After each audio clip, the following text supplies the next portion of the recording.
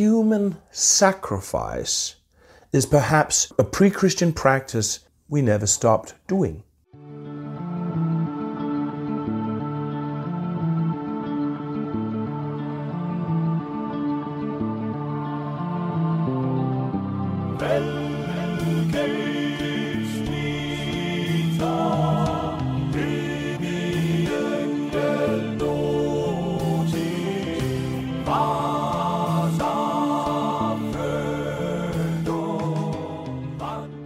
And by sacrifice here, I just mean that we sacralize our violence against humans in some form or other. When Christianity came to Northern Europe, sacrifices actually didn't stop. In the Christian age, criminals were hanged, typically at a gallows hill or Ravens Hill, close to a church. This church may have been a sacred site in the pre-Christian religion. A place where people would have been hanged, also in heathen times. Christian executions were actually ritual processes.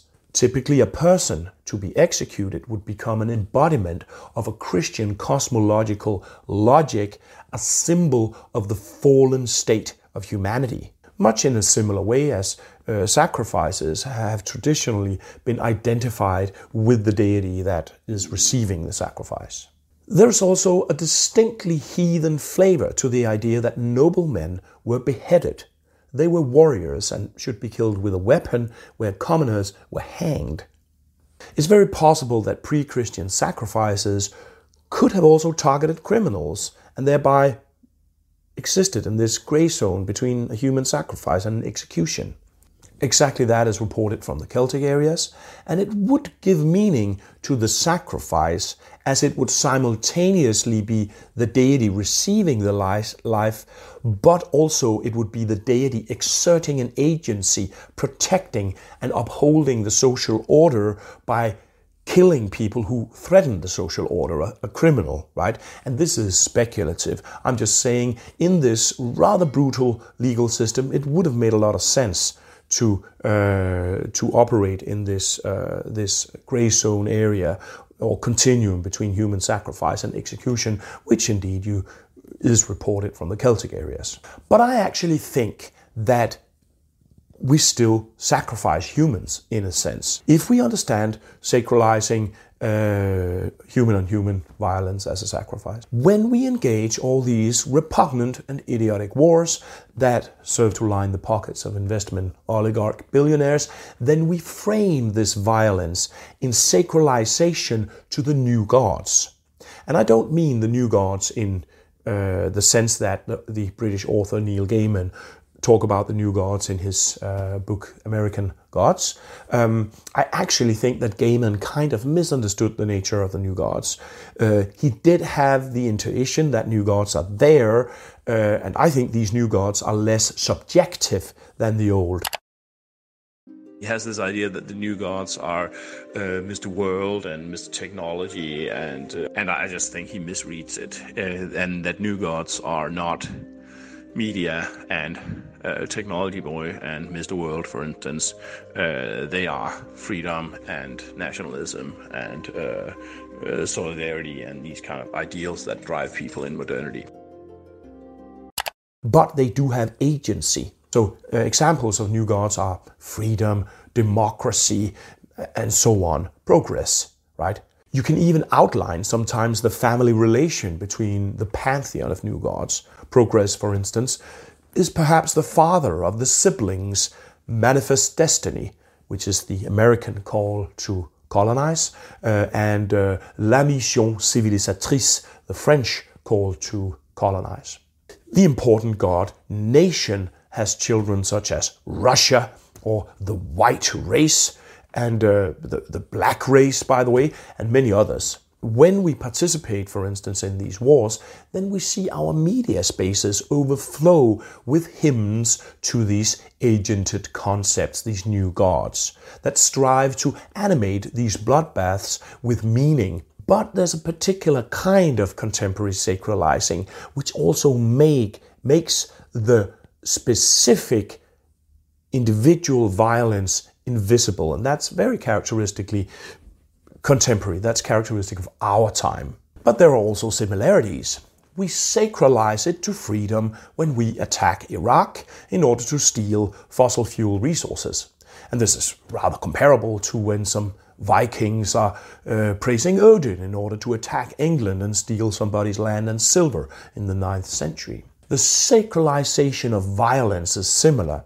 The battlefield becomes a sacrificial offering to Odin, or in Iraq, to freedom. And of course, it is typically elites who are lead singing these hymns while they are enriching themselves, of course. Now, the reason that we still sacralize human on human violence in these contemporary wars by dedicating this violence to agents such as freedom or democracy, or indeed to the greatness of Russia, is paradoxically respect for human life. Paradoxically, it is as if capitalism has not succeeded in erasing our spark of respect for human life. We have zero respect for the life of a chicken. Humanity kills around 2,000 chickens per second. Denmark, a state of 6 million humans, kill around 30 million pigs annually. Our violence towards non-humans is absolutely gargantuan, but we don't sacralize it. Sometimes there may be some imam who's standing in a corner of some hall with industrial meat production, shooting off the remnants of a religious honoring of or respect for the kill which is being done there to create food for humans. But it's extremely rudimentary if you compare this to a proper sacrifice or an animist hunting ritual respecting the death of that animal that is giving life to humans. We have completely ceased to honor the deaths of the beings that give us life by becoming our food. We don't dance around the rye goddess, and we don't observe all those taboos and all those right behaviors that used to go into the very serious business it is to kill a pig. So this is not because my project here is to preach vegetarianism. I do believe that you can indeed eat meat as an animist. I do it myself. I just want to make the point that I think we ought to be very aware of these sacralizations and the role they play, both when they're there and when they're absent. Because these grand public, making invisible sacralizations of human violence, they do serve to legitimize it. And in a weirdly mirroring way, I think the absence of sacralizations of those deaths that feed us and give us life, I believe that serves to uphold a consumerist abuse relation to those beings. I want to tell you a little story. I went up to northern Sapmi and hung out a bit with a guy called Jungle Swanee, a Sami guy who grew up as a non-nationalized reindeer herder in a no-road country called Katuoma on the border between what is today Norway and Sweden. By the way, he did a Finnfara and went to South America to learn shamanism, to recover contemporary shamanism. But anyway, for him, killing animals to be able to eat is just such a basic condition to life. But then Jungle told me this story that totally stuck with me. He had met some other Sami reindeer producers who were not applying the traditional way of butchering a reindeer, where there's not an ounce of the animal that's not used. For these people, reindeer production had moved in the direction of becoming an industrial meat production. And Jungle, he told me that he felt such a deep sadness, as if he wanted to die when he saw that complete use of this animal had sort of, or was falling into oblivion. We're talking about a guy for whom slaughtering a reindeer with a knife is a very normal thing. He's done it since he was a boy. He's an Arctic hunter who has shot bears and lived off the land. But just the fact of somebody not respecting the reindeer by using every single ounce of it, that just strikes him like a hammer. He said he wanted to die. This is an animist take on violence. And violence is probably an aspect of life that cannot be entirely avoided. But in my view, sacralization should and can serve as an honoring and respect for life of the victim, and thereby it would contribute to controlling the excess of violence, both violence on humans and on non-humans. And I think this is why invisibility plays such an important role in contemporary sacralization of large-scale violence on humans.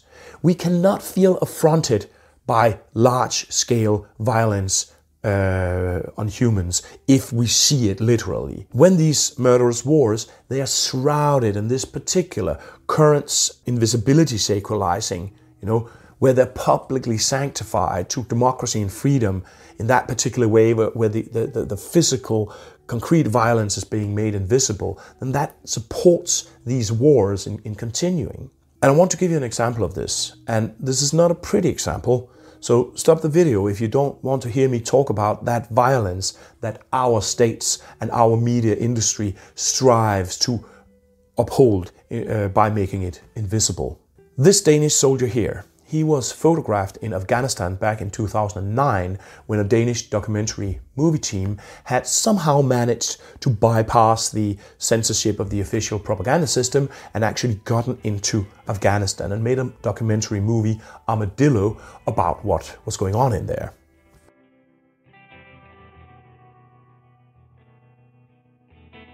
And this is the moment where this young man has just realized that a grenade that he has just launched has torn to pieces the body of a 9-year-old girl.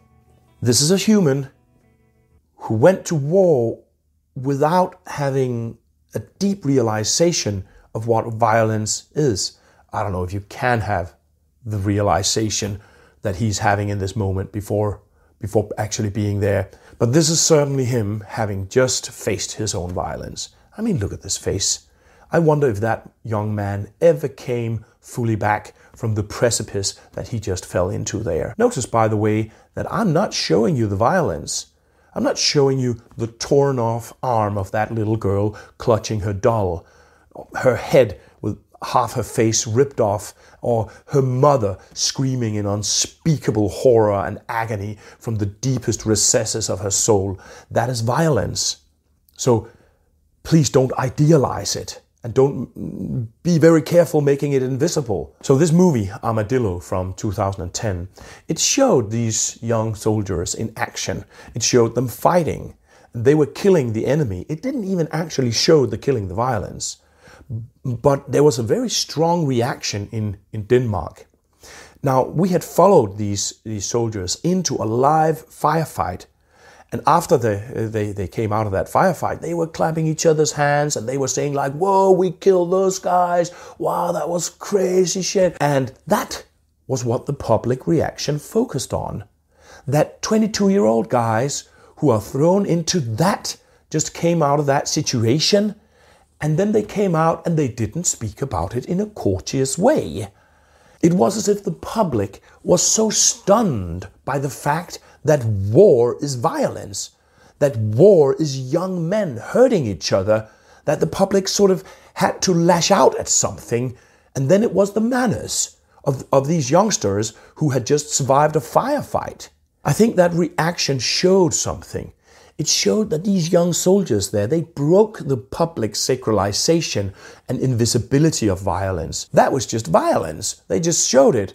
And as opposed to the public discourse that is shrouding it in all these kind of hymns about democracy and freedom all the time, they spoke about it as violence, as violent young men. They were like, man, we just executed those motherfuckers. I felt so bad for these young men who got targeted by public condemnation. They did nothing that soldiers aren't supposed to do. But the same society that insisted on contributing to this retrograde idiocy of that war and hurled them into that shit and commanded them to conduct that war actually turns against them. Because we, the society, realize that war is violent and it's young men hurting each other. So you see how the sacralization and invisibility actually contributes to letting the war be there. And that's why I think we should be very aware about how power uses sacralization to proliferate violence. But let me just say thank you to my amazing Patreon supporters who support my work of exploring and popularizing a Nordic traditional knowledge perspective on stuff. I'm striving to recover knowledge of land connectedness, kinship with a more than human community of beings, in order to inspire ways of human existence and community that are less destructive to the world. So my deepest gratitude to my amazing Patreon supporters who enable this work to go on. Thank you very much, and see you around.